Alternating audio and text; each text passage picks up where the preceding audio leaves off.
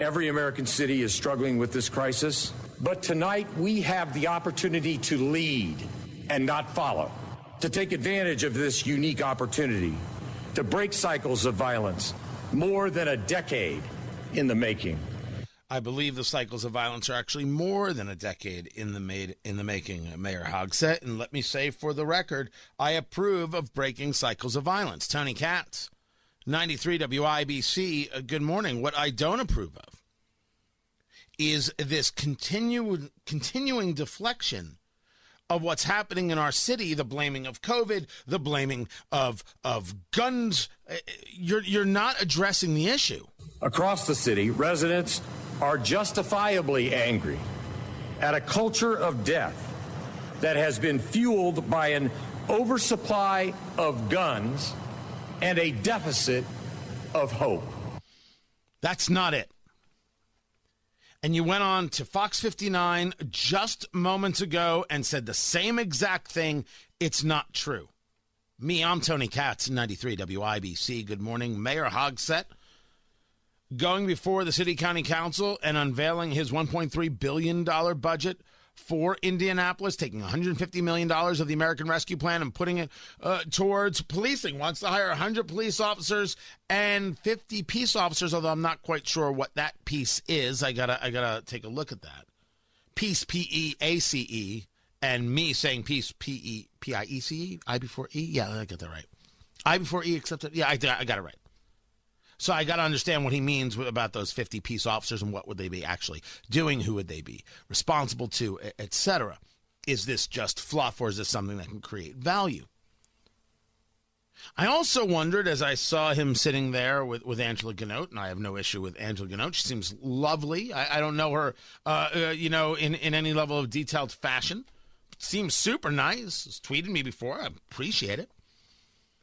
I said, this is the interview I'm never going to get. He's made that perfectly clear. Speaking to you is not what Mayor Joe Hogsett feels the need to do.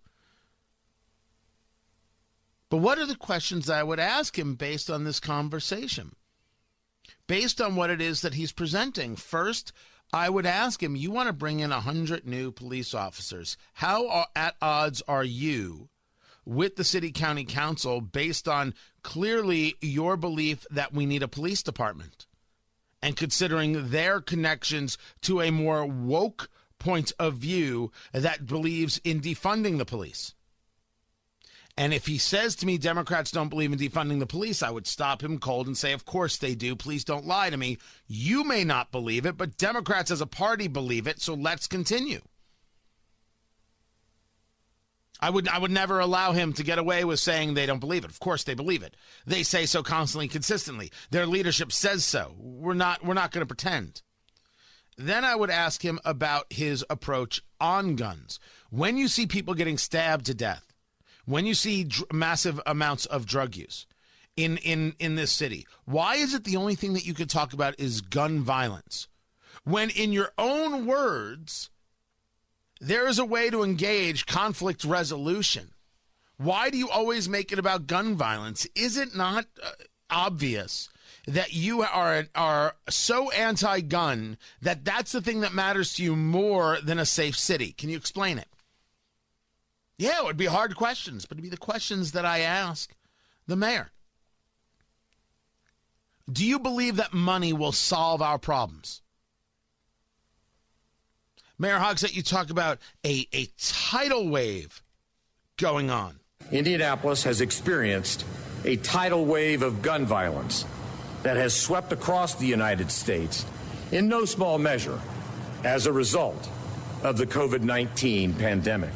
We have seen the murder rate creep up year after year after year. Why should we be concerned about the rest of the country? And why are you trying to throw blame on the rest of the country for your 5-6 years in office that have not yielded a result that is positive for the city?